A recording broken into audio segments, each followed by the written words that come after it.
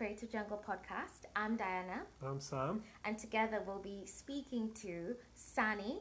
Sani is an artist based in Peckham Levels. He was actually a neighbor when we were there, when we had a studio there. And I'm so excited for this conversation. He's such an inspiring, insightful person to speak with and just ask so many kind of poignant questions. And, you know, we'll be exploring how he started.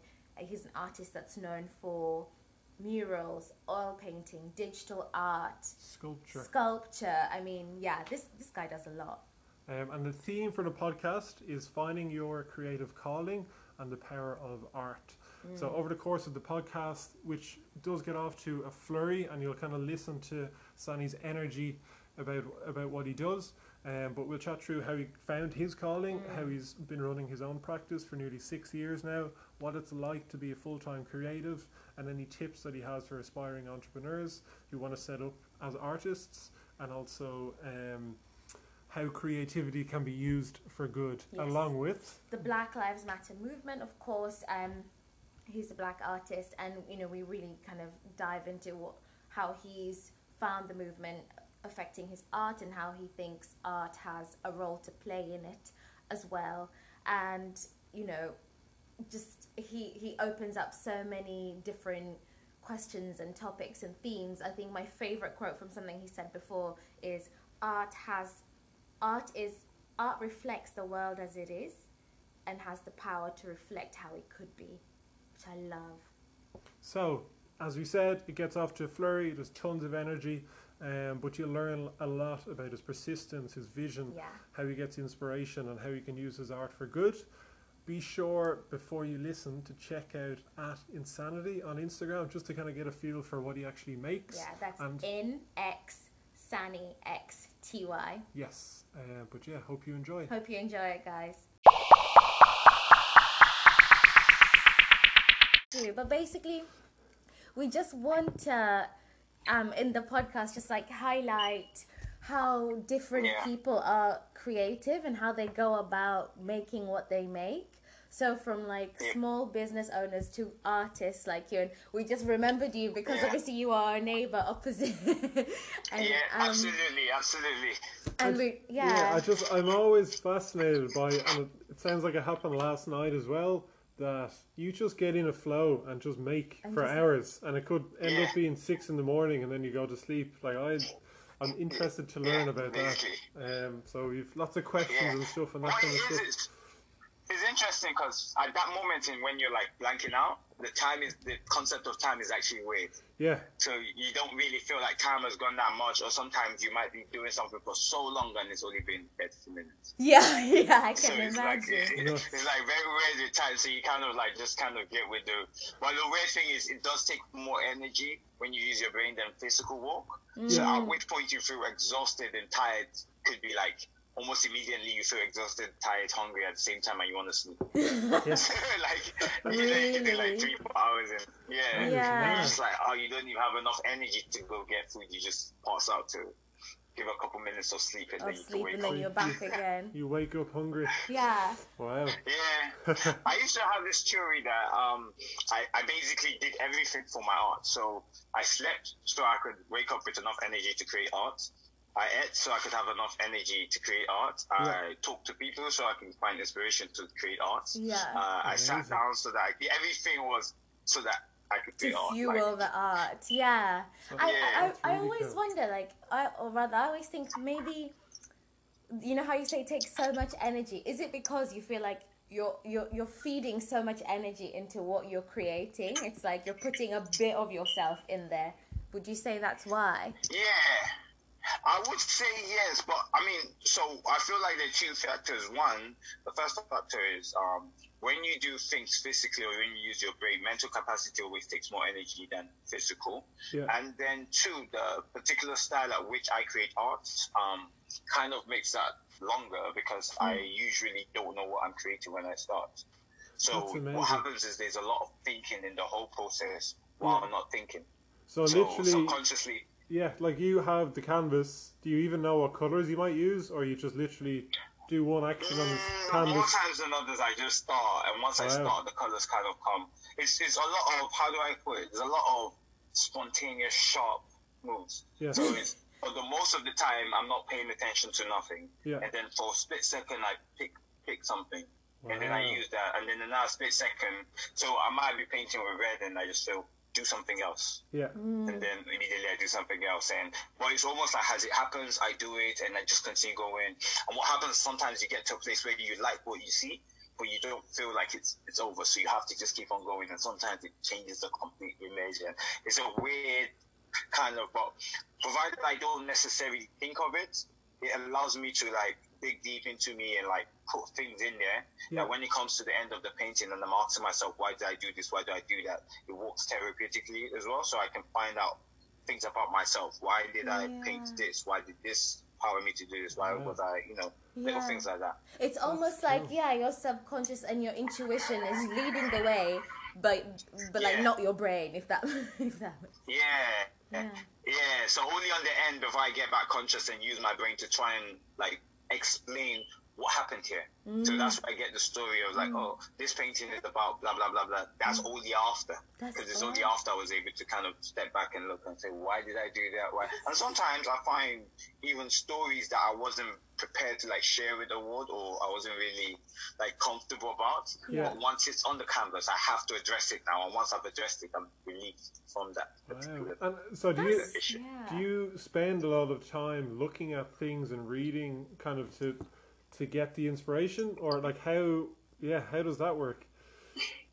So I mean, you kind of described it where half of my life is paying attention to. So basically, I call it like I'm partly a people's watcher and partly a slow down and look at everything. So I live in my own world, and in my own world is me just observing everybody and every little thing. So the tiniest of things that people do in a lot of ways. That's why I kind of.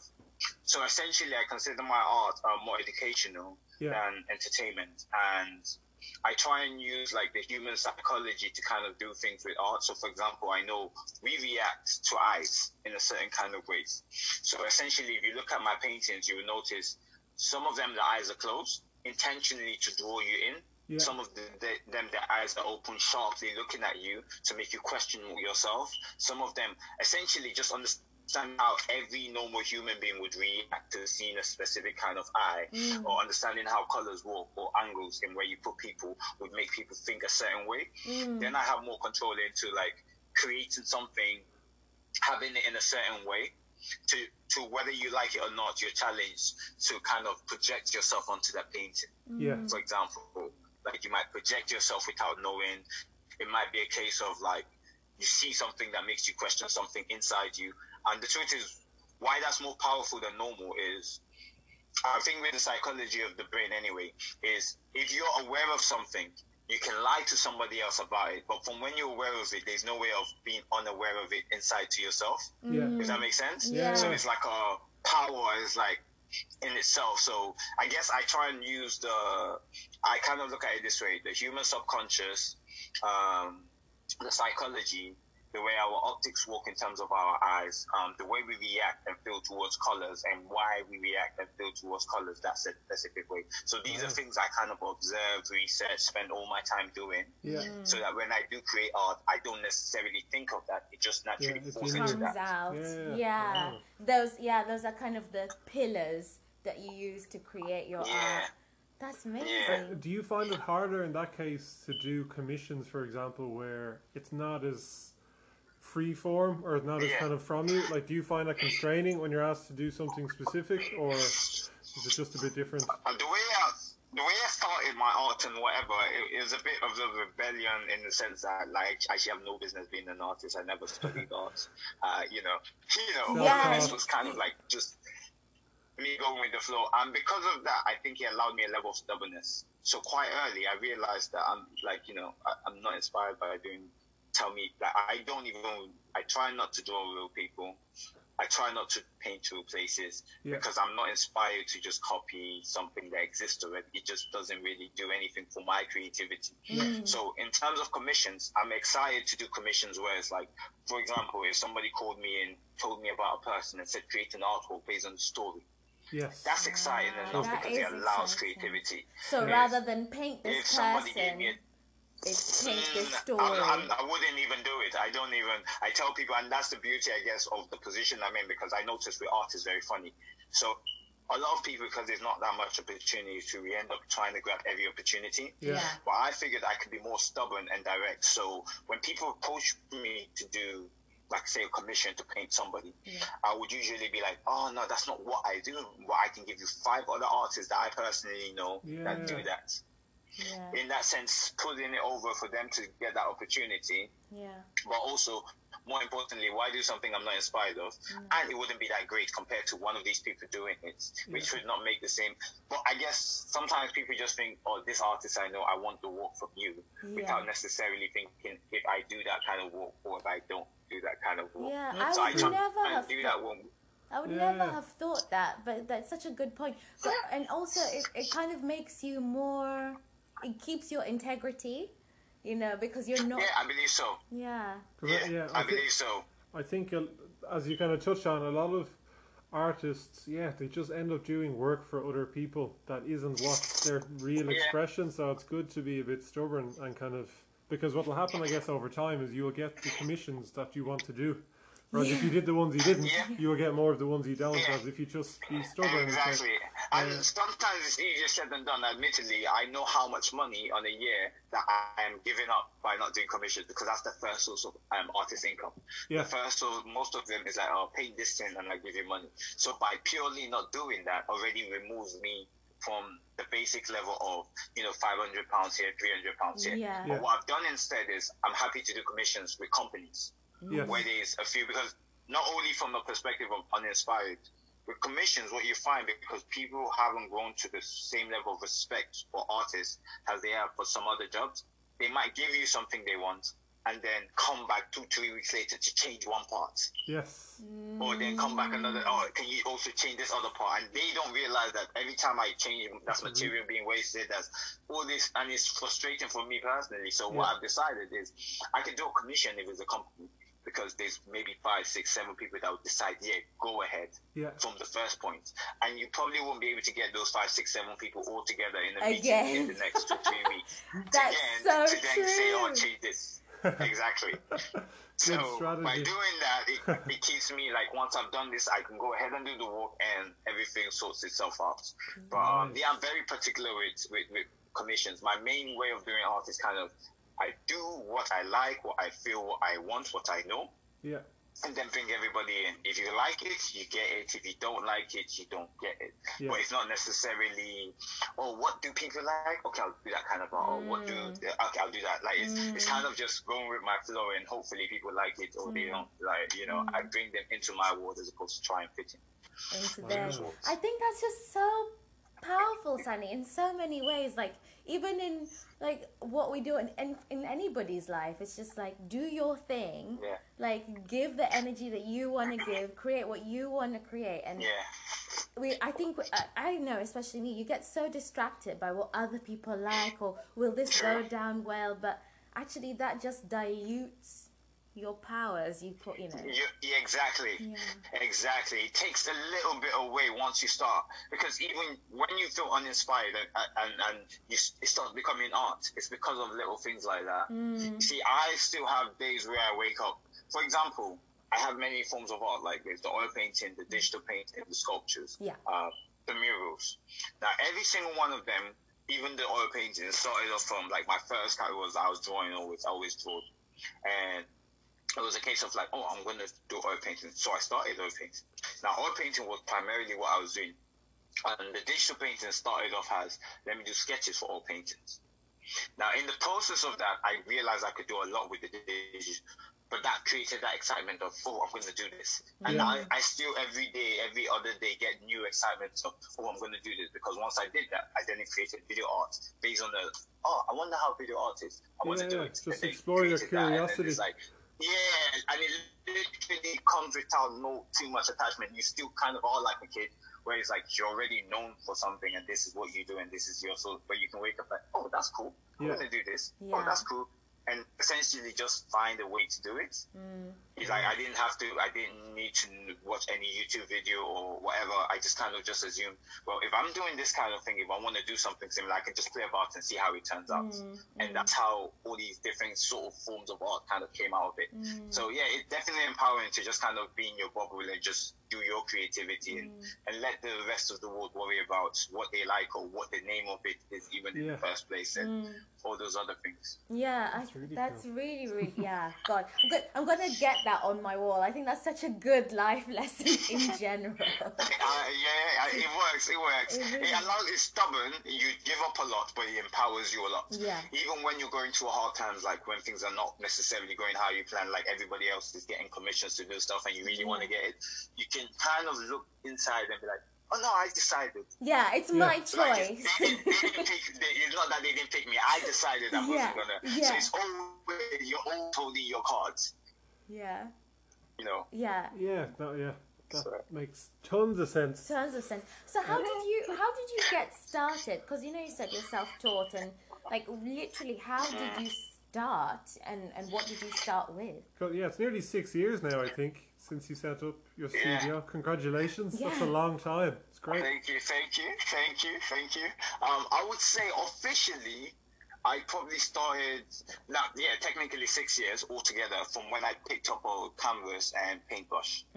Wow. But the arts probably started a lot earlier. So I've always drawn. This is how I remember it. I remember going to Nigeria. So I moved to Nigeria when I was like 7. From my family, we moved back to Nigeria for the first time when I was 7. And I remember my dad buying the notepads where you paint with a paintbrush. So he did one of those, and he bought for all me and my siblings. And I just remember drawing. So we just drew, and I was good at drawing, and I always drew. And when I was like maybe. So it just kind of kept on going on when I was in like primary school. I think like maybe primary 3. I remember like doing little drawings, but like because at the time I thought I was going to join the Air Force, so I would like draw myself into some of the old military leaders of Nigeria, into like the money kind of like a note has done. Oh really? I love that. I used to do little things like that, and then what else? And this is where it gets very weird, because it's almost like I was always meant to be an artist, because from then on now, I remember in like maybe primary 4, primary 5 back there, because we never had art in my school. No. Hence why I didn't even do art in primary school particularly. We had a art club as opposed to art lessons. So people that were part of an art club, they would all occasionally go on museum trips and whatnot. Had no clue of any of that. But this was the first time I ever went to a museum. And I remember I was, maybe give or take, I may have been like 9 or 10. And I remember just being in the school, and the guy that's in charge of the art club running up to me and giving me a consent form, like, oh yeah, you can draw, take this home. And I just remember thinking, how does he know I can draw? Like the whole time, like even now it's weird when I say this, because I remember thinking, how does he know I can draw? He's not seen my drawings. He's not seen your drawing, but he just came to you. Yeah, Wow. Yeah, he came to me and said I can draw, like he knew I could draw. It's weird, but that is weird. I took it home, my mom signed it, and So this is in a museum in Nigeria. That's the first time I saw. Huh? This is in a museum in Nigeria. Yeah. So that was the very first time I ever saw an abstract painting. This was in Nigeria. I can't even remember the name of it, but and then it settled in my head, because that was the first time that I kind of sort of art with this power, because you know the idea of explaining red means this, but it's not actually there. And I think that's kind of where my entry into like appreciating art beyond sight, because prior to that I just drew, and the funny thing is, because a lot of people drew, I was just somebody that could draw, and then a lot of people that I could just draw. Like there were people that could draw like me, there were people that could draw less, there were people that could even draw better. But there were people that could draw. That's all it was. It's a country where I guess there's so much creativity, and it's like things like that is so natural. Like, not saying everybody, but there was a significant number enough to not make it a big deal. Like it's something I did, and then so I'll fast forward a few more arts, like just trying to make the art journey how it happened. Yeah. Probably in secondary school now. So that's probably the more highlights. The rest of primary school kept on drawing. Secondary school, early secondary school, I had stopped. At this point, I was the best student I could be. Put it that way. I was the best I could be. Yeah. Let's say that way. Yeah. And so a lot of times in class, I remember like just like, you know, not really copying my notes, but like on the back of my book, if you pick any of my secondary school notepads, there's either some sort of poetry, some sort of drawing, some sort of. So I was doing all of this. So if you open my locker, there was magazines with little drawings here and there, and I was drawing shoes and there was just drawings everywhere. It was almost like a grip. Like I would spend more time like my notepads. If you open them from behind and go to the front, you find there's more stuff almost all the way to the front than there was anything in front where I meant to actually copy Be notes. doing your notes. I was drawing. Basically, I was playing about. I was drawing. And at that time, out of interest, did you draw things and show people, or was it a very personal thing that you sketched in your book and you kind of kept it to I would draw yourself? things and show. As a secondary school, I stopped drawing to show. It was like I drew and people saw. Yeah, If that makes sense. So from primary school, I still got excited and showed people what I was drawing. Yeah. But after primary school, and by the time I was like 11, 12, it's like I could draw. Everyone knew I could draw. It wasn't such a big deal. Even at home, I guess I always had these two things that kind of leveled me out. At home, a lot of my siblings were always of the, look, we know someone that could do better or just as good. Yeah. And outside, there was the group of people that were blowing hot air on some, oh, you're the best thing I've seen. So it kind of kept a balance of not listening to either parts. Yeah. And kind of just, again, maybe that's where they're just doing what I want came from, because I just do.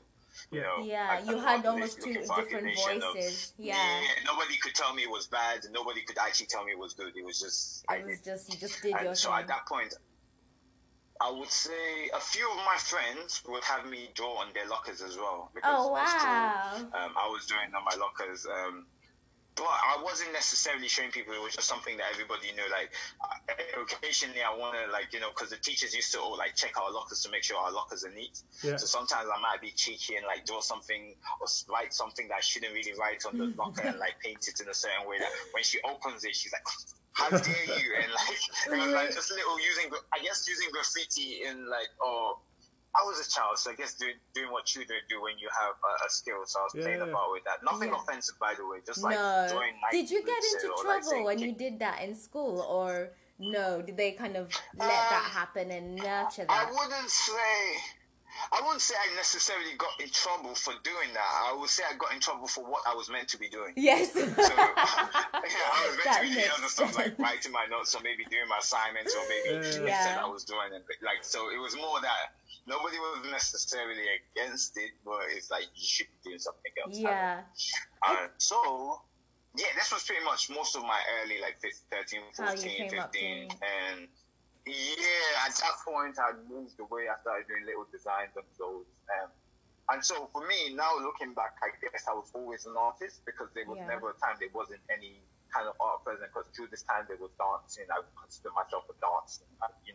All this time of creating and drawing, I never considered any of those things art. I was like, I'm drawing because I can draw. There's drawing.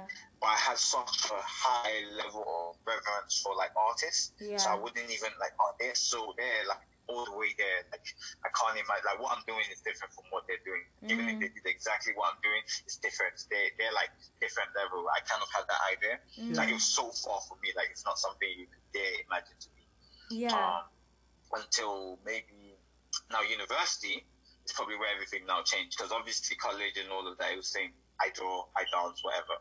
And now in university, it got to a time where I got ill, where I couldn't go to lectures. And so I started spending a lot of time at home. Back in England, or was that still in Nigeria? Oh, no, back in England. So I moved back when I was like 15. So from like 14, 15, everything was back to the UK. Same kind of way. Like, everybody knew not everybody. Like, one of my friends, he did arts, like, in college, and I've always done science, by the way. Oh, like, really? So as far as school is concerned, I've never actually done an art class. My primary school didn't have art school. My secondary school was a science school, so there was no arts, whatever. Around. And then when I came back, I did triple science. Then I did, because I did GCSE early, very, very early, so I did a whole year of triple science, which was basically nothing. And then I did electronics engineering. Oh, wow. College, and then I did not know that. At uni. You kept that quiet. You kept that so quiet. Yeah, no, it's interesting. Yeah. On But that, it was while I was at. Yeah, go on. I was going to say with the on that, just on the primary school, I'd be interested to hear like whether you think now, having gone through like your just that beginning journey, whether art should be more of a thing, especially in Nigeria, and I can say in Kenya as well, because I grew up in Kenya. And art is just well, at least when I was there, was not a subject. Like it's not a thing. Yeah. Although, as you discovered very early on, it's such an amazing outlet. And it should be, should it be encouraged? Yeah, absolutely. I would say this. Unfortunately, I think it's part of a bigger problem because it's not necessarily. I think with African countries in Africa, they're a little further behind Western world in terms of ideologies because we're all operating in the Western world's format. So what happened is there was a time that the Western world didn't have that much respect for art, and there was a time that they did have respect for art, and there is the kind of time that we're in now. And what happens is we're probably in the space where they didn't have respect for art in Africa. Yeah. Like, does that make any sense in the timing of where things are going? And the problem with that is it's easy because so many people are good at it. That people stop seeing the value is the reason why I don't necessarily, when people come in like, oh, this is beautiful, beautiful, beautiful, I tend to step back and just let them talk because I don't necessarily think my work, I mean, it could be beautiful, but my work necessarily doesn't go to be beautiful. The optics of it being beautiful or not beautiful becomes secondary. Of course it should look nice, but it should give you something more than look nice. Yes. And I think the idea is for a lot of them, art is meant to look good. It's a decoration almost, like it's, you know, compared to the power to reduce it to a decoration, obviously explains why a parent would go, I'd rather my child go and study this science than go and learn how to decorate. You said that so eloquently. I completely see it. Yeah. Why decorate when you? Yeah, it's like, why decorate when you can be an engineer? Yeah,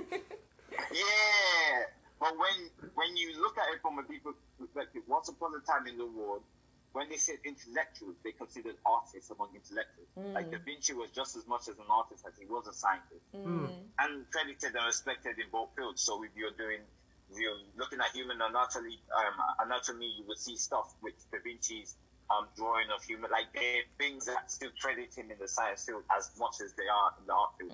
But at some point in the world, a division was made. And I have my whole theory. It's one of the things I'm kind of writing on right now. I don't know, I must have told you guys the last 2 years about the book I'm writing. Yes. I'm still writing it. Yeah, I'm still writing it because I had to do a much longer research than I planned. But essentially, it's one of the things I'm trying to highlight, how when they divide what is art and what's not art, and it takes away the power and it reduces, it's kind of like removes something that altogether can really improve. Even in primary schools and nursery schools, the two things I'm going to point out, they teach pretty much whole of nursery school, almost everything is totally art. Like children, they teach you colors and shapes while painting it. They teach you names of things like the white dog, the blue cat. These things help you remember things. All of this, all up until you finish nursery, and then they drop it. And I don't understand why something that works so well At just the be beginning. abandoned. Yeah, that's such a good Instead point. of incorporated. It's such a good point. Because you remember things when you see them, but in a picture. So, like, rather than Because read it's 100 power in pages picture. of a book, Yeah. designing your own drawing of whatever the material is would help you remember. And that's actually something we think a lot. True. Like as a child, you don't think, oh, I'm an artist, or no, I'm not an artist. You just draw. You just create. Yes, exactly. You just do it naturally. Exactly, which brings me to my. That's why I personally, because this is the main aim of the book, to kind of break the idea of like there is a specific kind of people that can be art, or there is a kind of art. Like there is like everybody is of the same. I guess the only difference between me and a regular other person drawing is I chose the profession. Yes. As far as artists, everybody is. The profession itself takes a little bit more sacrifice, a little bit more dedication, this, that, and the third, which makes it a profession. But it's like, I don't know. Everybody can wash their car, but there are people that specifically wash cars. Yeah. Everybody can shower themselves. Everybody, you know what I'm saying? It's like it's more just specific to doing it. Yeah. And being a dentist or cleaning your teeth, essentially. Like one is just one basic level, which is everybody can do that, and everybody needs to brush their teeth every day. Everybody needs some sort of art in their life. Yeah. But then you can be a dentist where you go a little further than just brushing your teeth and know this, and people come up to you and ask you questions to help their dental hygiene. So essentially, the artist is a dentist, and everybody brushing their teeth. Does that make sense? So that makes such beautiful sense. It's like everybody has the same skills. This is the toothbrush segment on the podcast. I really love that. Wait, go on. So I was just going to say, so that kind of, we kind of got to university where you studied kind of, engineering you mentioned. What kind of happened after that? Nautical engineering. So at that point, it was a case of I was a little ill. I had a lot more time at home, so I started painting and posting on my Instagram. And just regular paint posts. Again, not thinking much of it. It's like an old habit that I picked back up and I'm just doing. Now, at this point, I started noticing a bit of comments here, like, oh, this is really good. Oh, this is good. And it kept on building up. It kept on building up. Still didn't really pay attention to it until it got a bit overwhelming. So it got to a place where it was now not just on Instagram. It's like people that would have seen something on Instagram, when they see me in person, the first thing they want to talk to me about is something I posted on Instagram. You know, my friends arguing with me and actually saying, you need to post more, you should just see how it goes. At the time I wanted to join the Air Force. So my aim was after uni I was going to join the Air Force, but I was part of this thing called cadets, like the Air Training Corps and whatnot. So my commanding officer at the time in cadets used to always forget. So I skipped parts of my story, by the way, but I'll just bring it back because it kind of puts everything in perspective. So I remember telling you from secondary school I moved to UK and I skipped to uni. But before uni, even in college, most of my regular friends that I was with every day, 24/7, kept on forgetting that I did electronic engineering. Really? I kept on thinking I did arts. So many times I'll correct. These are people that were with me every day. Every time I correct, they'll forget and always think I did arts. Yeah. So it was like an ongoing thing. So much so that even when I was properly going to go for it, when I told some of them that I'm going to do the part, some of them were confused. Like why? You've always done that. Kind of, but at this point, my commanding officer was going through the same thing. So he kept on forgetting that I didn't do art in uni. But every now and then he would see something and like, oh, I really like this, like, oh, this. And he one time he asked, like, oh, when you're done with this project, can you give me the painting, kind of like, is there a way I can buy it? So I was like, it's not a project. If you want it, I can give you. Yeah. And then he was like, no, what do you mean this? But he talked about it loosely and forgot, kind of. And then one day he called me, slightly frustrated, basically asking me, like, he wanted to move or something. He went to a few galleries. He wanted to buy some art, and there's a painting that he saw on my page that's haunting him, like that. He kept on thinking of, which he feels was better than all the ones he saw. So I guess the frustration of these guys are charging stupid amount for nothing, and him wanting a particular painting made him call me and like really go like, what's the deal? How are you? Is this what's the, like, basically ask more information. Yeah. Which in the conversation basically told him I could get the painting to him, and once again, it's not a school project. It's not for uni. I was just doing it. At which point he then stopped to ask me if I really cared and really wanted to do what I was doing at uni. Oh, really? At this point he's like, oh, are you sure? Are you sure you want to do this? Maybe you should do art. Maybe. Yeah. So he started kind of like putting that, like, are you sure this is like, because this is really good and blah blah blah, and it seems more your thing. And because the whole time I was in cadets, again, I would do little art projects, like little drawings and little things for our cadets. Again, everywhere I went, I always had a drawing or something, like, just there, and not really paid attention to it. At this point, everyone around me, so I would come out on Saturdays, Sundays to, like, No, actually, this was at uni, so I hadn't even started doing the bigger walk. This was still like little drawings on paper. So everybody was like messaging me with little basic drawings on paper. Yeah. At which point I thought, you know what, maybe I should take this seriously. The way there's people too, people that don't know me, somebody like, oh, you look like an artist, like those kind of random conversations. Like, it's like everything about you was pulling you towards being an artist. Yeah, I guess it was. Yeah. Like a calling. So I guess I just kind of listened to the word. I guess I listened to the word and then started focused. I think I bought canvas and bought some water. Was it watercolor? Yeah, I bought watercolor and bought gouache and bought one oil paint. Again, I had no idea how anything was meant to work, so I had no diluters, no white spirits for my oil paint. I kind of put it on the canvas, then realized it didn't sit in well, and then did what? Like basically, I just kind of, and is why even to this day I painted out holes in my canvas. I kind of just, so everything in a way, how I got here still sticks with, is why I kept, like, I don't, if you look at this, that's literally the canvas itself. It's not meant, so it's not meant, there's meant to be like a for the coat before. Actually, but I tend to do it from the other way out, because of those reasons. Do you think? But yeah, that's where it all started from then on.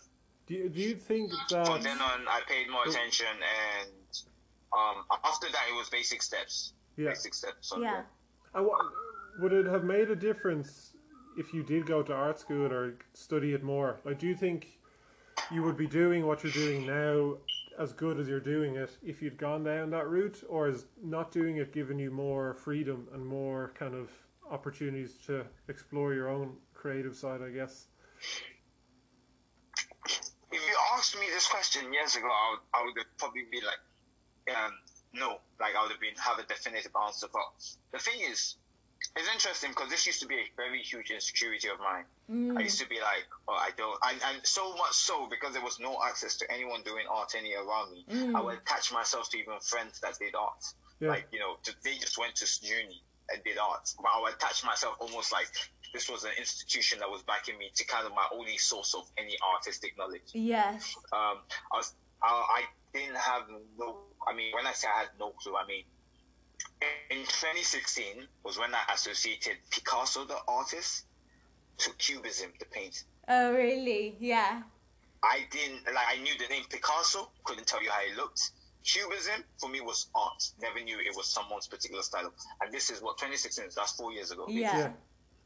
So a year even after creating art and selling art, I didn't know this. Yeah. In terms of the way I appreciated art, it never was, oh, this person was this person and created this for. It was simply purely on, I go there, if it strikes something in me, I question myself, why did this make me feel this way?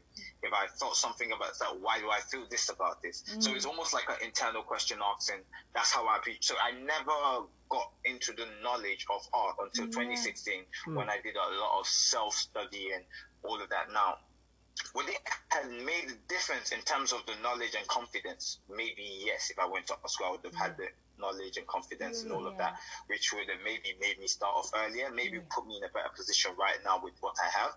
But the other side is because art has another lane for self-taught artists that already exist, who arguably are probably more successful than the ones that have gone to school over time.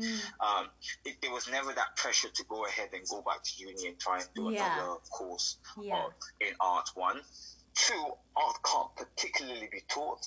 And because of the way I kind of came into it, I kind of formed, my style came in quite early.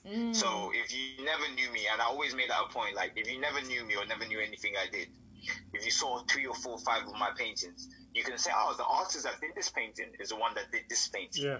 Your style was coming, And that's more important to me than even knowing my name or knowing this is my style. Does that make sense? It does. Because even if it's just purely on, oh, this artist that does this, I like this artist that does this. Like, you don't know who the artist is. That way you can still govern real life. And I want it to be more subtle. So I wouldn't even, like, be in your face like, oh, this is me, this is Matt. So all of that, I personally believe, those kind of ways of creating came from not being in art school. So the digital painting of doing this, that's not art school. Also having multiple avenues to create. If I was in art school, it may have not been like that. And they may have stopped me in my oil paintings and be like, oh, you're good at this, get better at this. Be specific at this. Yeah. They may have stopped me in sculpting and be like, oh, find ways to manipulate this. But also, it would have probably channeled my mind like to fit in the setting. So overall, I would say, I don't regret not going. I wouldn't have gone. I don't think I was meant to go because that's my personality. Yeah, that was your journey. Because when you even look at things like creating what I want, you come take it and go. I have no, like, there are no rules to when I'm painting a person, I can start painting from a finger, I can start painting from the ear. I don't necessarily do the cross. I only saw that when I was older, because remember, I didn't even do art in school. So I didn't even know that there were people learning to draw like this till I was about 15. So yeah, it kind of sounds... I had no clue the official way. It kind of sounds like the only thing that might have been different is almost the confidence piece from being at art school. It's kind of, but I think you get that over time anyway. Sorry?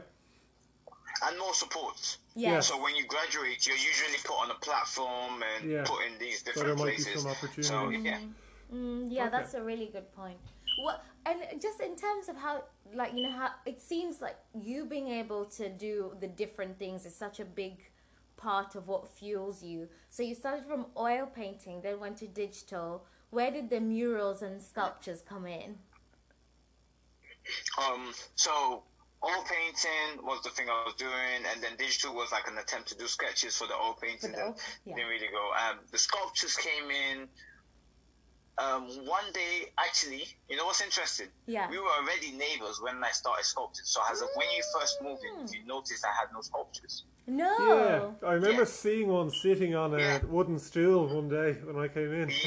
So as of then, it was already a thing. So as of 2018, I believe it was 2018 before June, because I think it was April maybe. Yeah. 2018 April. This is like 3 years of like painting and doing the digital arts now. And doing another thing called recycling art. So the recycling art is essentially like oil painting or just painting really, but with spray paints. And I specifically were looking for like, I guess, rubbish or wood or metal or things not necessarily considered useful anymore. Yeah. And taking it and painting on it to kind of create some sort of art to recycle it, give it a new life form. Yeah. And the aim was to kind of new collaboration with the charity. Yeah. For example, let them use their their mailing list, all of them can bid or whatever, do an auction. Yeah. The money goes completely to charity. The paintings go to the people who end up, getting it because they were going to donate anyway. Yeah. Now they just get something back. And I thought I could do something that's easy to repeat. So I started doing that. And while I was doing that, I got in love with more of like the outside physical, like kind of away from, because canvases at the time I was doing was still the flat ones. I hadn't even started really using the deep edge canvases. Yeah. And so, I wanted to sculpt. I figured I was good at it in my head because everything I wanted to do, I thought, I'm probably good at this. I could do this. Because even the difference between my drawing and my painting was basically drawing with paint. Yeah. Doesn't make any sense. I essentially drew with paint and then it built from there. So I thought, you know what, I'm going to just sculpt. And I bought some... interesting enough, I'm going to show you guys something interesting. Yeah, sure. That we said this. I bought this clay. So this is maybe 3 years old now. Yeah. It's not even been opened. But basically, this is the exact clay thing I bought. Oh, wow.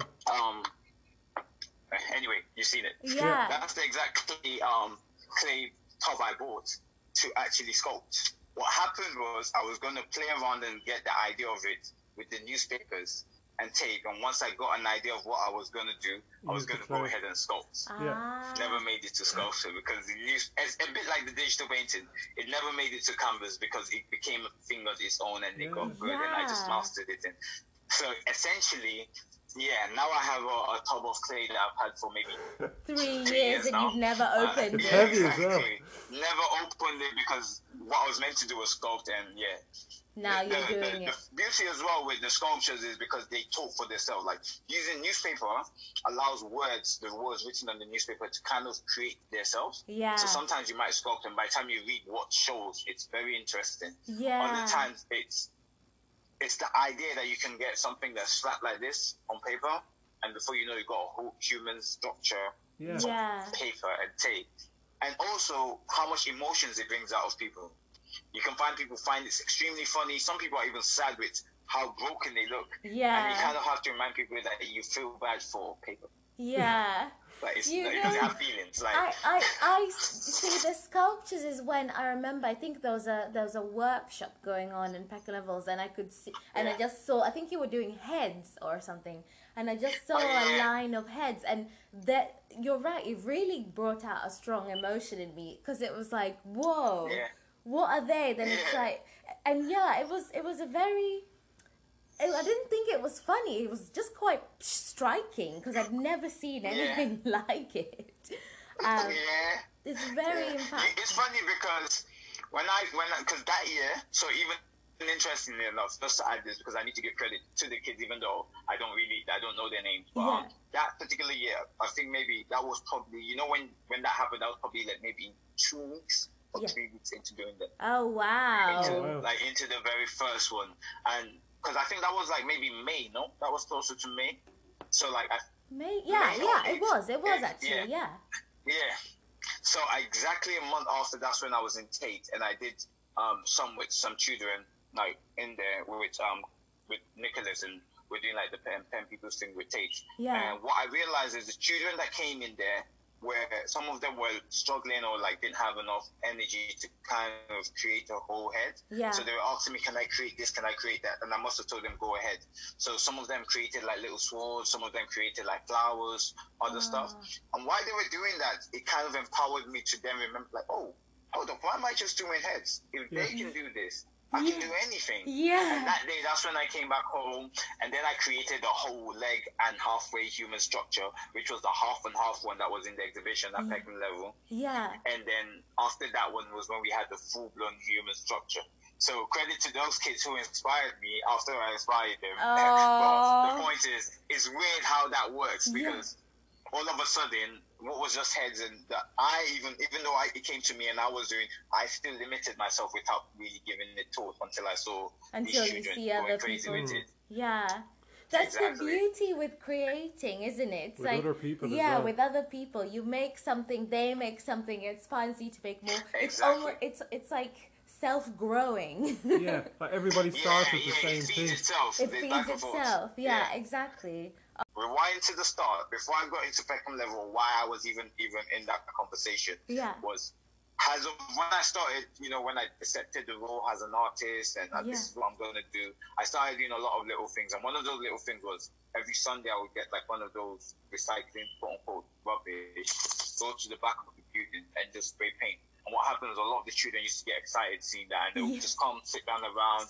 Every now and then, can I have a go? And I would like let them spray here and there. That's so as of fun. when Peckham Level started,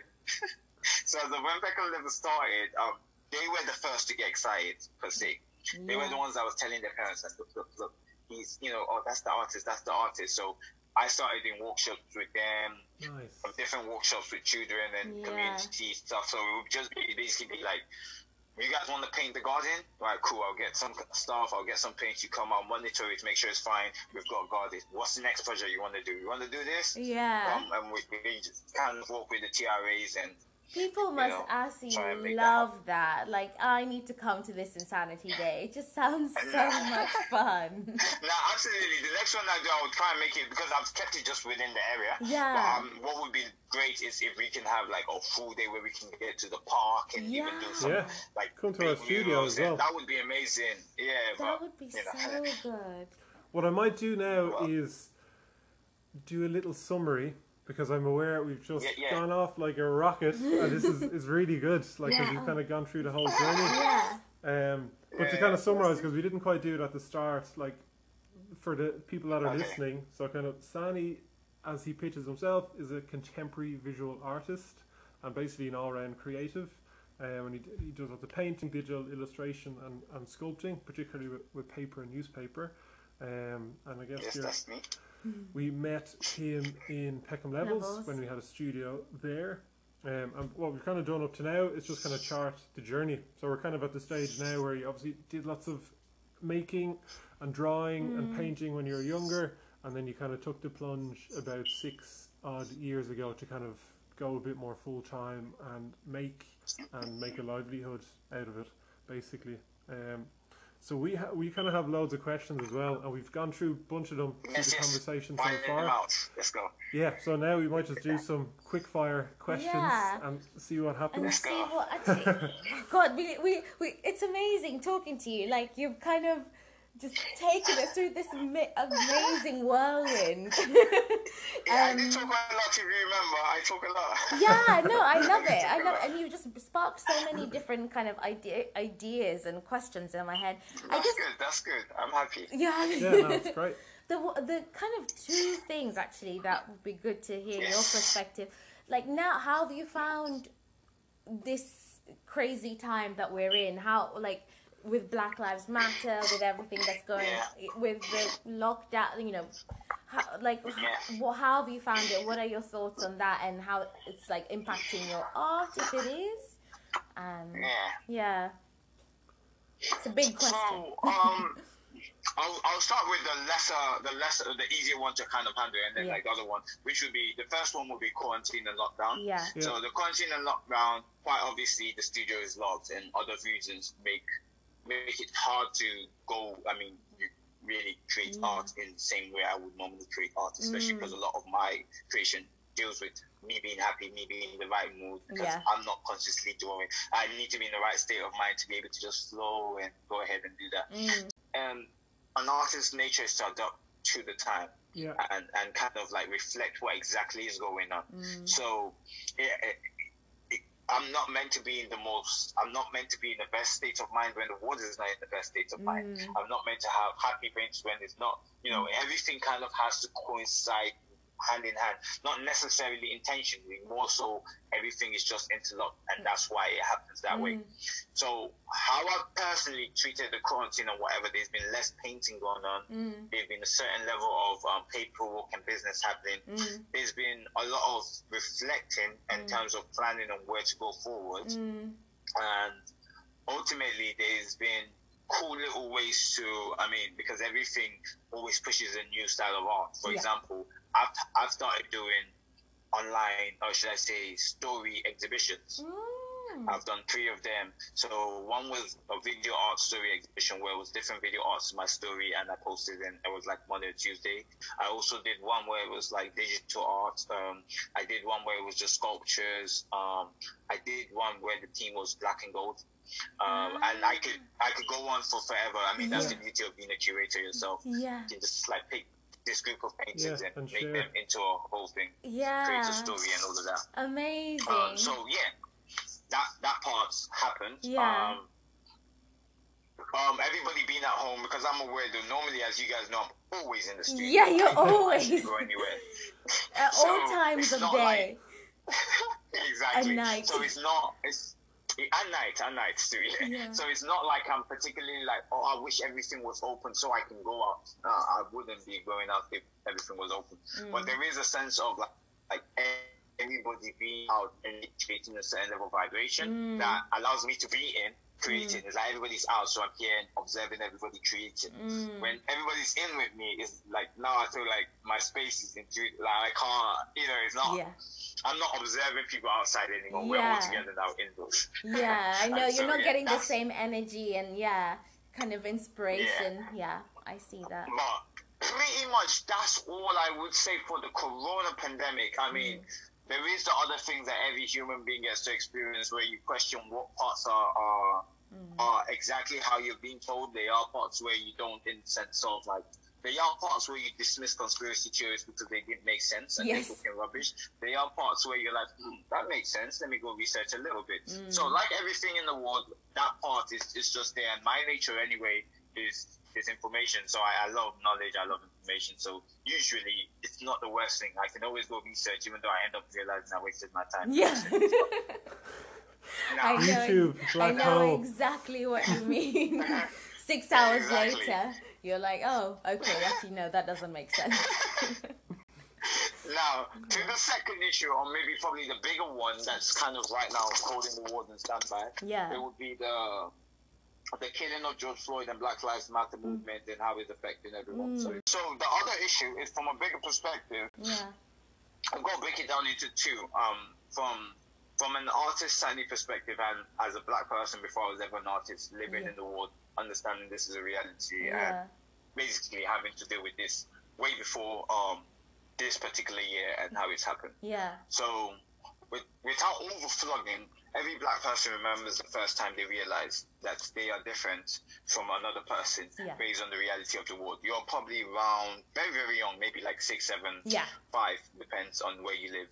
You realize there's difference. Not necessarily negative or whatever, but you realize there is a difference. Either your parents or somebody will tell you there is a difference. Yeah. I personally, I'm not white, so I wouldn't know, but I believe in contrast to the average white person, it takes them maybe till about their church or even not higher in their teenagers, so maybe like 11, to kind of really like early secondary school. As a secondary school is when, I guess, if you're not necessarily black, you realize there's a different treatment based on the ward, not necessarily anybody's upbringing. For little things like, you know, when you go into shops, you know, the one that will follow you around, or when you have to, when you and 7 of your friends are together, as of year 7, there's a chance that police will pull up and break you guys apart or wonder what you guys are doing, because that's when my younger brother kind of realized that he was, for example. Yeah. So having said that, there is a part of like me that kind of like essentially is looking at it as it takes other people a different timing to realize some of the struggles that people go through. Yeah. But in this particular situation, it existed for so long that I almost don't believe that anybody that acts as though they just found out has a legitimate point. Anybody can act as to what extent they found out more because they did more research than they just surface level. But acting like you know more, sorry, you just found out this, it's not believable. Yeah. So now I have to look at it from the condition of the world. Yeah. Artistically, I made it a goal of mine to not necessarily depict us in the sense of struggle, except it's from a point of like anger. And when I say us, I'm referring to black people. Yeah. I've got very few paintings that directly talk about Black Lives Matter, and more so, I have more paintings that talk about racism or the bigger picture, or how humans live. And I'll talk about the only painting I have particularly about Black Lives that is quite direct. It's like a painting of a guy with dreadlocks and holding a sign called Black Lives Matter with a little kind of child wearing the KKK clothing. And that particular painting was taken from a picture from I can't remember the exact year, but I believe it's 90 something basically. And it's actually a real picture like I painted from, like a policeman holding his basically putting a black policeman basically and a KKK baby touching his pulse. And what I flipped it around, because this particular thing was a conversation that I had with somebody in 2016 about police brutality. And the conversation goes like this, to make it quite simple.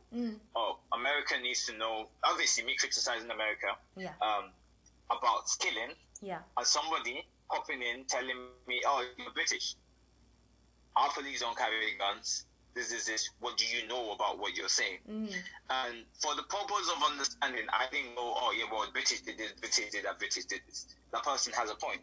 So what I did is, art ultimately doesn't have a race and speaks through everything. So what I did was try and create a story from the police officer's perspective of someone who I know, because there is a group of people, and that's why I'm not so excited over some people's movement. There is a particular group of people that the only reason why they didn't say anything before, or the main reason why they didn't say anything before in terms of like what they were seeing in the news and whatever, was for the simple reality that inherently they believe that surely, not because they've seen anything, but surely this guy could have done something.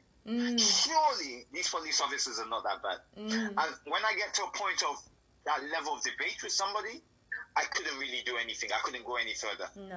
Because you're not dealing with facts. You're not dealing with what you see. You're dealing with your inherent belief of what you want to happen. So now you're telling me, no, surely, but do we see the whole video? But do we know, you know, all these other extra excuses? So essentially, I know I'm talking long, but I'll try and, it's a very deep topic. It's a big topic, yeah. So I would say what happened was I ended up trying to create a story of a police officer who believed in the system, who was a police officer that is black. And in the modern day time now, after retiring from officer, now being a lot older, had his child killed by police on threat. And the white child wearing KKK uniform represents a certain level of ignorance that had existed in that ward from before, I using the child's ignorance, the child doesn't know, and then KKK representing the hate goes hand in hand with the ignorance to kind of form that same hate level, affecting even the people that play the like that played police role and thought they were there making the difference, or believe that surely thing. So I use that to kind of describe that particular painting. Was the last one I did because it kind of was like my way of directly addressing the issue and not moving on to other stuff, but not having to talk about that in that specific way after that, because it's almost like this is what it is. Yeah. And if after this you have a surely, there is nothing else to say. There is nothing else to say. You're going to take your time. Yes. Cool. Yeah. But that particular time, that was 2016, that came with certain movements and certain beliefs that I had changed. So I didn't just realize this, get angry, because way before 2016, they were killing. If you were ever a child and you listen to hip-hop, you would have heard of people like Sean Bell. Yeah. I was in Nigeria, not in London. I was in Nigeria, and I was listening to hip-hop like I do. And I heard Sean Bell, and I went on Google. At the time, there was no Google. I believe it was Encyclopedia. Yeah. Or something like that. Yeah. And I went to go search. I'm showing my age, aren't I? I went to go search it, and basically, I remember finding out he was a guy that killed by police, and other American, the one that riots in LA, and everybody was excited for NWA not long ago. Oh yeah, straight out of Compton, the movie.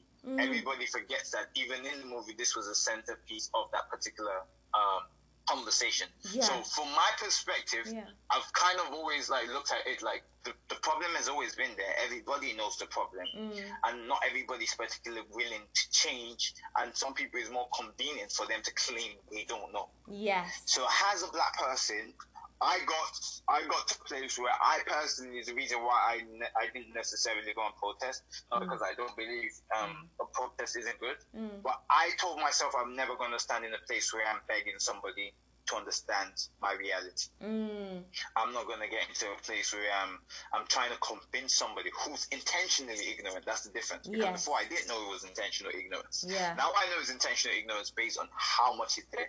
It's like I can show you 5 different things and you go, surely that's not, you don't know, that's intentional ignorance. Yeah, and without necessarily putting any diss at anybody, understanding that if you grew up in this ward, period, black, white, or however, or otherwise, it took me till 21 to actually get a real knowledge of black culture. Yes. Not because I wasn't educated or I didn't read.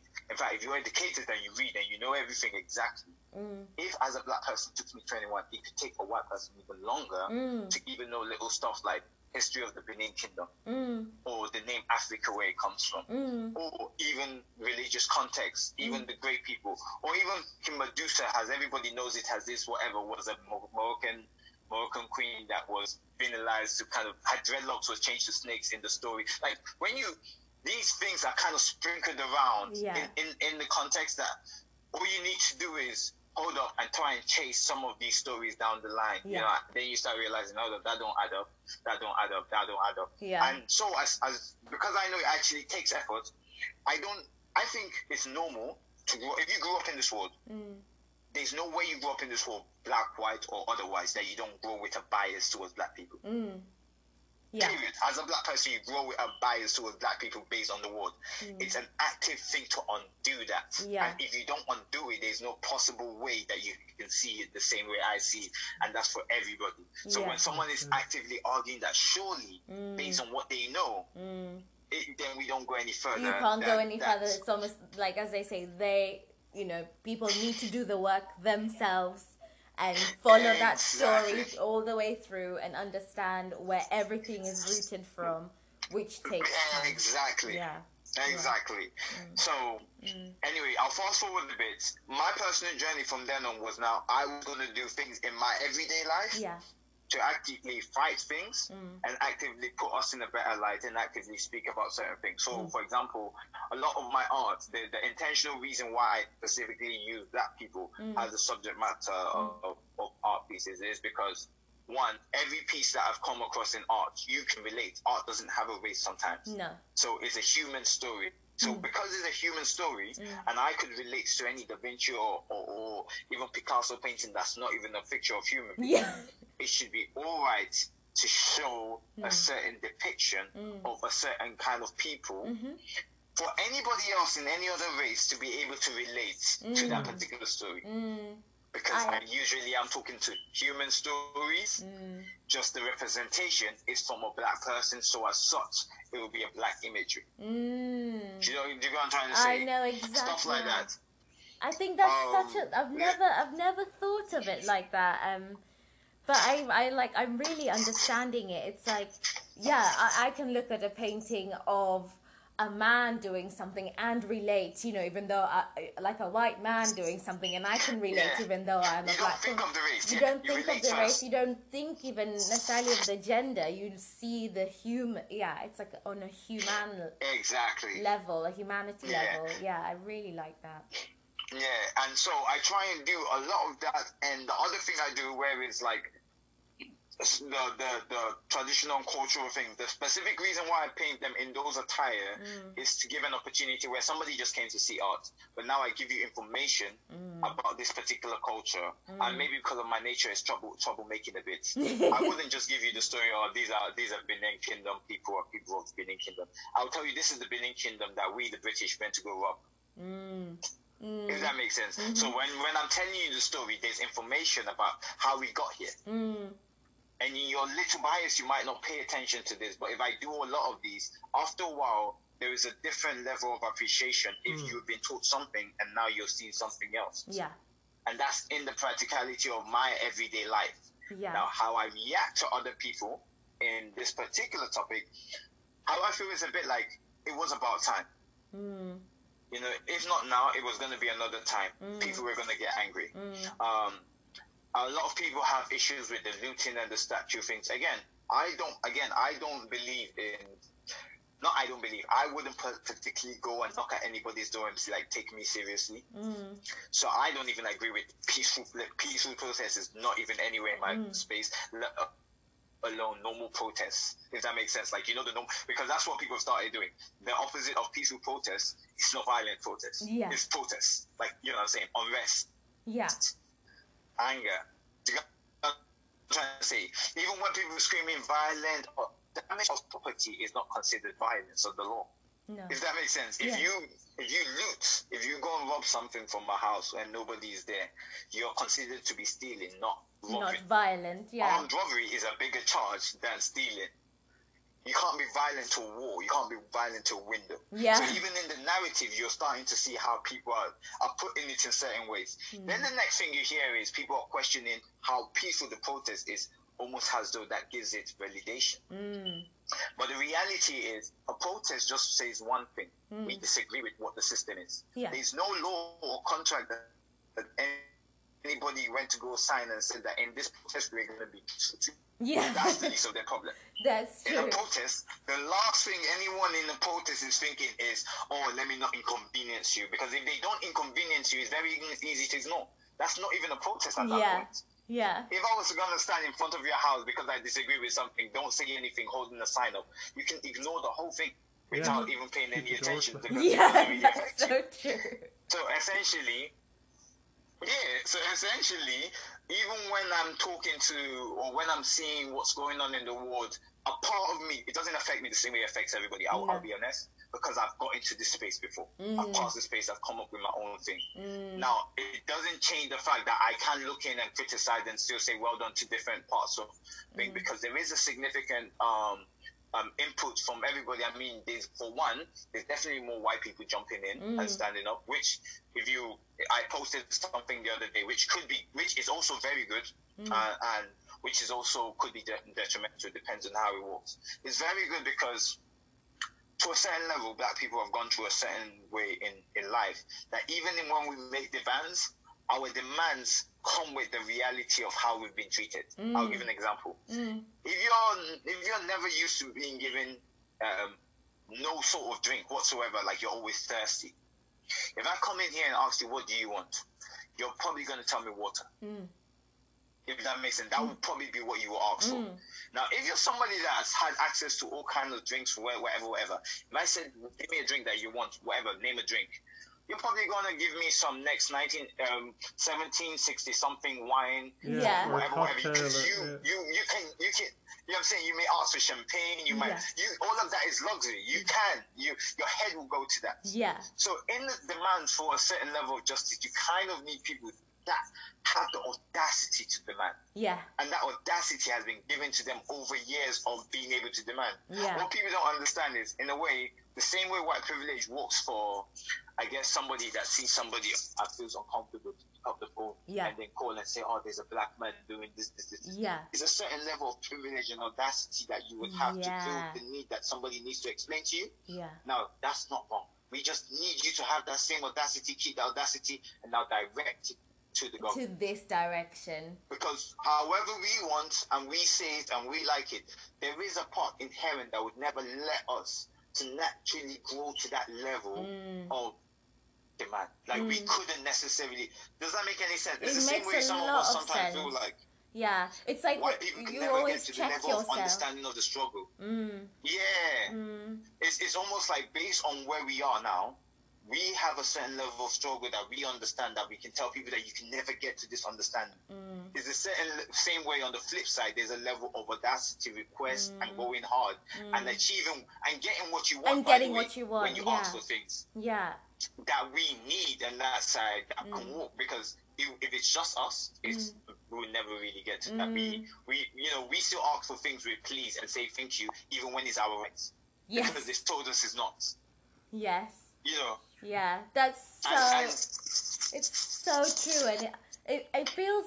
I think it does feel this time that people are becoming a bit more audacious and becoming a bit bolder. But then you're right. You need the other side. You need white people to support that, to really drive it home, because on our own we won't demand enough. Yeah, because we wouldn't. We just couldn't possibly. Yeah. And also, I think even from my perspective of the way I see it, I think everybody, maybe this is how we should look at it from an artistic. This again, we're talking about art, so it's always interesting to bring this up and whatever. The truth about race and color specifically, like white, black, all of this, it was always intentional from the start. Whiteness was created as an ideology, and then a group of people were attached to whiteness. Same way blackness was created, and a group of people was attached to blackness, right?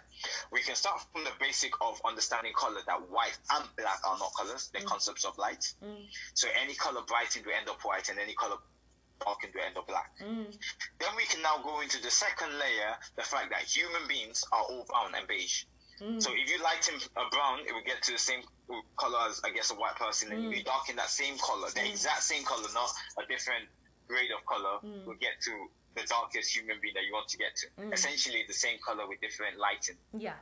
Now, when you now break it out from that, then you now look at the colors itself. So it would be easy if they came up to human beings and said, look, John, this white person is an animal, this black person is an animal, you hate them, blah, blah, blah, don't like them.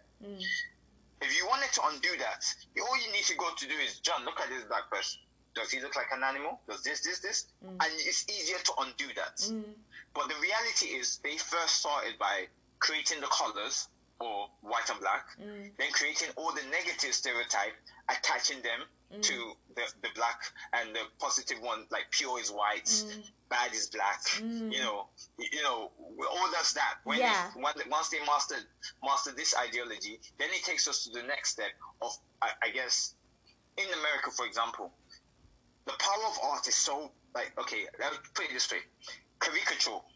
Without caricature, there's probably almost no propaganda in the world. Yes. Without the level of caricature put into some of these things, and it's happened everywhere. Think of it in World War II, before Nazi and German did anything, the first thing they start off is, in the newspapers, they start drawing these people in weird shapes with longer nose than they need to, in inhuman kind of formats, to get the brain to adjust to not looking at these people as who they're looking at. Yeah, so not to look at them as human beings. beings. Yeah. Yeah. So you can accept, because of how art works in the mind, you can accept looking at the caricature of a black person with extra long bum and extra wide lips with red and not really think of it almost like in cartoon form, because when you watch cartoon, you don't think this is meant to make sense. You don't think, oh, this guy's leg is too long, or this, like cartoon it goes into that part of your consciousness that deals with your dreamy side of like your imagination and your dreams. It doesn't deal with what your logical brain sees and takes in. Yeah. If that makes sense. It does. So the idea is once you're able to create these caricatures and attach all of these things to this, and then now attach these people to these, and then attach the colors to the people. What happens is an average person can sit down here and have all these bias based on this caricature associated with you. But not directly look at you and say you have extra long lips, you have extra long ass, you look this way, you look that way. Based on they can't see it. But have the exact same feeling as though you did based on the caricature, because this doesn't address looks or logic, it addresses feelings and emotions. Yeah. Yeah. Essentially, I'm saying the power of art has been put into the world to create it's been used in that sense, in a negative way, to kind of create an image and and it's so deep down engraved in things that it's not as simple as coming out and saying, oh, this is this and this is that. No. And that's why it's a lot harder to undo, because it's from an emotional, mental. I mean, I always say it this way, like, music, for example, another form of art that's used a lot, and even fine art, those are one of the few things that don't need permission to go into your brain and actually occupy residency. Yeah, go on, sorry. Oh, no, I was just going to say, like, in terms of like, using art to then make it better, you know, how you were saying about, you know, before art has almost fed these prejudices and these ideas subconsciously. It sounds like we can then use it to reverse that and start showing more positive, much more togetherness to try and heal this and move it forward. Also, I'll show you another layer of like the power of art. For example, I speak English and other languages, like Hausa. I'm not so great at it, but those are two languages I speak.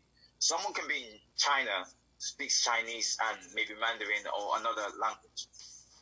No word of English or Hausa. We have no communication, basically. My way of communicating to him in terms of art can be way quicker than going to learn any language for the simple reality that if I drew fire on a piece of paper and I showed him that piece of paper of fire, he knows exactly what I'm talking about. He knows that this is hot. He knows exactly what I'm talking about. And I can take that piece of paper everywhere around the world, regardless what language they speak. All I need to do is this, and they know exactly what I'm talking about.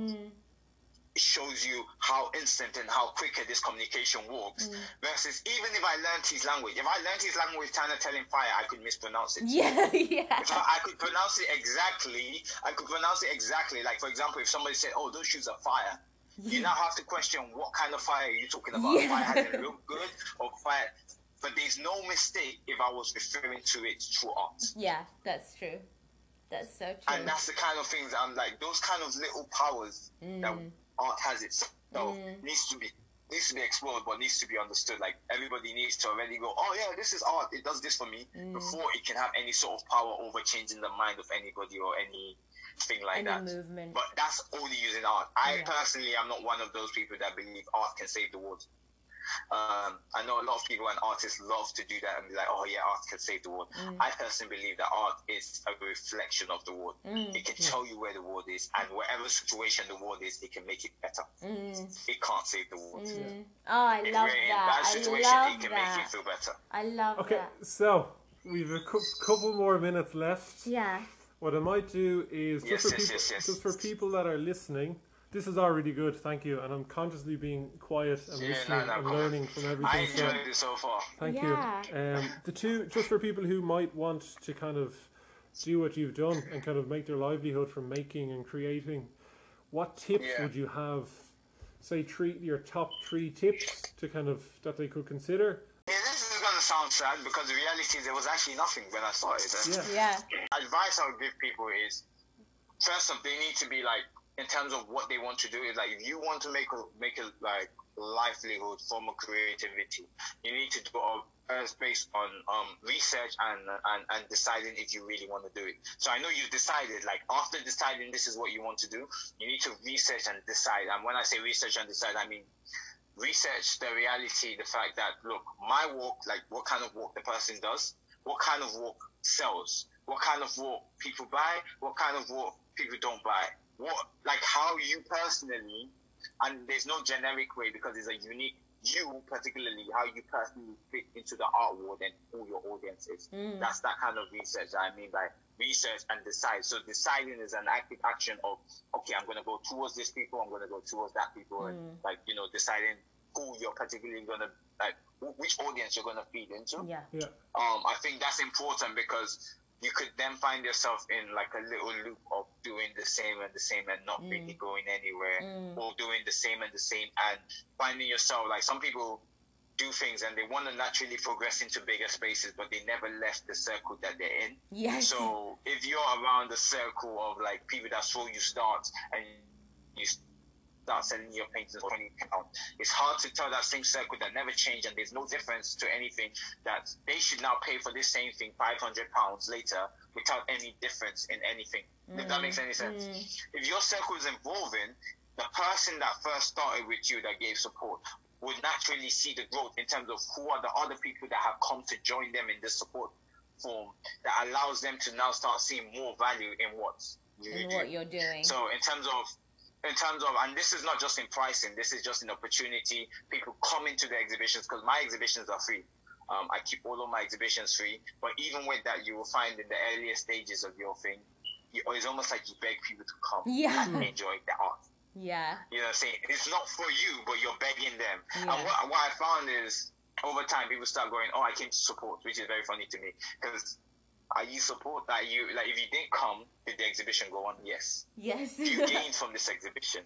I gave you something in this exhibition. Yeah. So, how, like, do you know what I'm saying? When you say support, it's not, like, I like people actually knowing that they're coming to gain something and actually gaining from it. Yeah, as like opposed I've being come like, to oh, I'm only coming enjoy. to support a friend. Yeah. So, audience, the first thing would be like doing all that. And research. Yeah, go on. Sorry. Yeah, I'm just summarizing. So the first thing would be, researching and deciding this is what you're going to do. Right. The second part, because I only have three major things. The second one would be then creating your ward around those, like the first stage. Creating your ward in the sense that, look, everybody has different priorities. Some people might need to do a part-time job while they walk the arts. You need to create your ward in the sense that this is what I want from the arts, and just figure out what you need to do to get to that. So it might be sacrifices. It might be like, oh, I'm not going to deal with, that's where I did, in my case, where I'm not going to do commissions. Because I wanted to create a ward of people that come specifically to buy the arts that I've created that they like or not. You know, it's sacrifices. It's creating your ward by like, okay, I want to do this kind of art, so I'm going to do collaboration with this kind of people, and even allocating specifically what kind of art you do to certain things. So when I say creating your ward, in the ward I created, my digital art works very well with commercial work. So when people want to do commercial things or selling in a commercial gallery or stuff like that, my digital artwork goes, because it's good enough, it's fancy enough, it's nice and clean enough that most people it sits easy on the eye. My old paintings, for example, I channel them to museums and gallery, because over time, they're huge paintings that people are not just going to buy. If your house is not big enough to even hold a certain kind of wall, you wouldn't want to have. Like my house, like for example, my house can't hold some of my canvases. Yeah. Because it would be the ceiling, 3 meters down, the painting, and 3 meters down. Like, you know what I'm saying? So it needs to be in a place where it's big enough to appreciate and actually gain. So I channel that towards this. Now, if I was trying to channel my oil paintings towards the people that will buy the digital painting, I would go nowhere. No. Because they're not going to buy it. It's too big. That's, significantly more expensive than the oil paint, blah, blah, blah. Also, if I was trying to channel my digital paintings to museums and galleries, they don't necessarily give it the same respect as an oil painting on canvas, because it's more traditional in the way things are done, if that makes sense. Yeah, it does. And then like the sculptures, that's basically where my workshops come. So most of the workshops I do is with sculptures. So workshops, work with the sculptures. So that essentially just like creating your world based on what you have and what you want to achieve. It doesn't have to be like my one, but it's very tailored. What you want to achieve. So the first part, research and decision of what it is. Second, put those information from the first one into the second, as in now you've done the research and decision. Now you know who you are, you know what you want, you know what's out there, and you channel that to create your own world. And the last part, which is probably the weirdest one, is you can always say it, but it doesn't always happen that way. But it's patience, believing in your timing. I believe as an artist, above everything, your journey gets very interesting. In fact, people like to propagate this idea of struggling artists, and point is, there's different points. You probably have a lot of very shaky periods more than you have the definitive great periods as an artist. And essentially, if there is a lot of faith and patience and belief in the destiny, because I'm not saying believe in yourself, I'm believing that's a no-brainer. Believe in the destiny of where you're going. So, for example, I'm happy to tell people, once upon a time, I was in the studio 24/7, walking there, sleeping on the floor sometimes because I didn't have enough time to go home. Then I run to the gallery. I can tell them all of this. I can tell them at one particular time I was working 3 jobs and spending all my night in the studio trying to paint. Why these are not necessarily good stories or good struggles, it's okay because of where the destination would be. Like, I'm okay to be broke and not have money and be like, it's because I'm not doing commissions and I'm not doing this and I'm not doing that, because I know of the destination. I can then tell people all of the stories of everything that happened to get into the position where it's like, now I'm doing all of this. And if you're shaky about the destination, that's when you're ashamed of, that's when the pressure of wanting to look successful more than be successful comes in. That's when you're afraid of how you look among your peers. That's when you start looking at what's happening from some of your other friends who've chosen to do a certain kind of art that you didn't necessarily choose to do. Or even in my case, my audience, or who I put as my target audience, is people, not the art world. I don't necessarily think of the art world as my main audience. I think of the regular, everyday people as my main audience, because in my head they're more than the art world. And if everybody that was in this place was to just take bits and bits, I would affect more people by dealing with the world than dealing with the art world. And I think just those little having destination of knowing that, so over time I know that I wouldn't get picked for this award, I wouldn't be put in this thing. I best believe every single time that happens, it's always annoying, it's very frustrating, but it's also empowering, because you remember that you're not playing their game. Like, you're like, I'm not waiting for you anyway. I can't do anything. Exactly. You're not the reason why. So kind of with that in mind, I guess, what is the destiny, or what's the destination you have in your head in 10, 20, 30 years time? Like, what's the goal? 10, 20 years time. So when I say destination, I'm talking a little further than 10, 20 years time. But I would so 10, 20 years time, essentially I would probably be in a position where I'm not just creating my art and doing all the things I've done. I would have had a good few artists that would have come out of the sacrifices or certain things I've made in that sense. So being it somebody I personally know that I would have helped out a good few of them and got an exhibition, and now African art or the contemporary African art is now a thing. Or it would be a case of my successes have become testimonies for people to where they've gone there and create the same thing. So as far as the more immediate future, or 10 to 20 years, of course there are other ventures that I want to be exploring outside the art, or using the arts to then do things. Because essentially why I picked art as my personal job of what I want to do, is because I realized there's a lot of things in the world I want to do. There's a lot of things I'm good at, and essentially art allows me to do everything. Say, for example, the charity thing, like that I was talking about with the recycling art. I could be a philanthropist or dedicate my life to doing charity stuff and whatever. But I could also be an artist who then creates another form and then does this, which can now collaborate with this and then give this sort of thing out. If that makes sense. It does. I want to be a teacher at one point. If I gave all my life to the education system and end up getting to a place where I'm teaching, whatnot, that would be successful and that would be good for it. But also through art, I could teach everybody, every day, every time, anywhere, through the art itself. So essentially being a teacher. So it's more It's more I found things I could do everything I want to do, but through art, and essentially it would just be way bigger. And point is, I would be in a position where I think some of the conversations in terms of like the power given back to the art, reason why I'm writing the book, Yes. collaborations with this, telling important stories. Like I've got a documentary that I'm hopefully gonna release later in the. Maybe not this year. It depends on how the whole thing works. Because I feel like this whole uprising may have taken a little bit away from what the topic I wanted to talk about. Yeah. I wanted to specifically talk about stolen art. Yes. Which, by the way, is linked to that thing I was telling you about. That without linking everything together, Yeah. the place that art is not appreciated most in the world, in that sense, is Africa. This is the place where their art was stolen, and by the way, still right now was never given back. No. There might be a link between those. I think there is a link. I think in order to not return the art, because the art was never just art, these were things to kind of represent other things and other spiritualities and all. In order to get the people not to try and get their art power back, they had to tell them autism not important. This other thing is important. This other thing is important. And due to our successful colonization, it's one of the things that they told. Because when you think of art, from an African perspective, art is not painting and drawing stuff. Art is culture, way of life, essentially. If you go to South Africa, it's in the way they dress. They have each colors and stuff. Like if you go to the way of prayer is incantations and sounds, and there is literally an art aspect to everything. So by removing that art aspect to things, our hair, Yes. by removing the art aspect, ultimately reduces how much power those particular things have.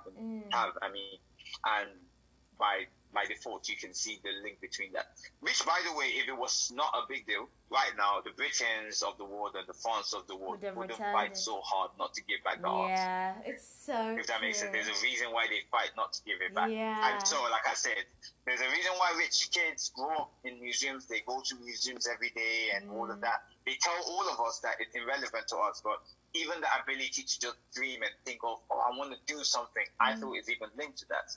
Because when you're not creative or when you don't have the ability to just imagine whatever, you deal with based on what you've seen. Yes. So you find people in a deprived area will end up taking jobs that only exist in that deprived area.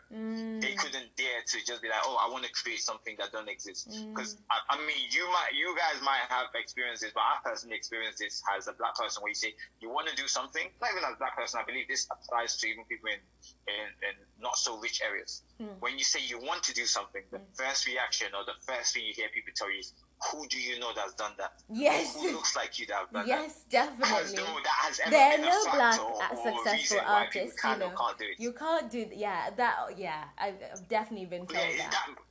By no form has that ever been a factor. Like the guys that created anything, every inventor in the world, none of them ever thought, oh, this person did this, so I'm going to do it. So it's never been a factor yet. It's probably the most popular thing you hear among people when it gets to, I want to be this or I want to be that. Especially when you want to be something that's a bit controversial, quote unquote. Yeah. And when we say controversial, what exactly is controversial? Just things that you don't see everybody else doing. Exactly. So, yeah. Oh, thank you so much, Sani. So, yeah, to kind of summarize, like, thank you so much for the time. Like, since we met you first, I've just always been so inspired by your persistence and your vision and the energy that you bring.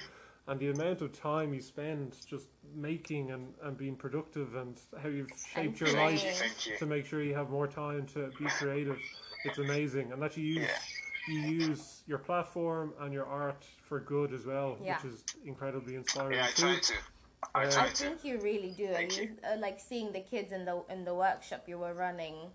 They just seem to be having so much fun and be really inspired. So kind of, I'm trying to even do that on the bigger scale, because like for last year I did it with not just kids this time. I raised it to like adults, and what I found is I probably would send a video, but actually no, the video is on my book. Everybody got so excited. Like I had adults calling other people to come, because it was almost like a chance to be a child again. And I never thought that. You know, once people got to like molding paper into, it's actually quite empowering, because it's like, this is paper, this is tape. You're seeing paper, you're seeing tape. Yeah. After a few of these, now you're seeing a full-blown thing that basically feels like came from nowhere. Yeah. You know, you No, can it's sculpt amazing. the whole human being, sculpt the whole car, and Yeah. like it's quite, it's, you know, and what it is like people's reaction to it. So it's like, not saying we're playing God, but it's almost like you created, like, you know, you've created Yeah. something that people are feeling bad for. Like It's the- happy, yeah. it's sad, it's The Yeah. feeling, You know. the feeling of pride and confidence. Because we only really do classes ourselves for adults. So many people Yeah. come to a workshop, haven't done it since they're 5, 6, 7 years old, Yes. and just to make something tangible in the space of an hour or Yeah. half an hour, or 20 minutes even, it never gets Yeah. old. The feeling of pride, I think, and confidence people get. Where can people find out about you? What's the best social channels or websites and stuff, so people that are listening can find out a bit more? We'll definitely share links and stuff as Yeah. well, so people can check out. Yeah. So me, I'm quite simple. There are a few things that I want to put in there, but I would say everything is at INxSANIxTY. Yeah. So my Instagram is probably the most active I am in terms of like paintings or exhibitions coming up. Yeah. Sometimes I'm there doing live videos. I would reply quicker to that. As far as inquiries for buying and selling paintings, that would be in my email, which is at INxSANIxTY at yahoo.com. And so INxSANIxTY is spelled with INxSANIxTY. Yeah. Cool. INxSANIxTY. So spelling of INxSANIxTY, just a Sandy before the X. Yeah. So, Brilliant. Thank you And we'll so share. much Yeah, thank you. for your no, time. thank you. This was really good. This was really good. I got to like pour out some of these things I've been thinking of. You know, sometimes it gets It's long. always nice to to kind of evolve your thinking with a conversation. But anyway, thank you so much. Yes.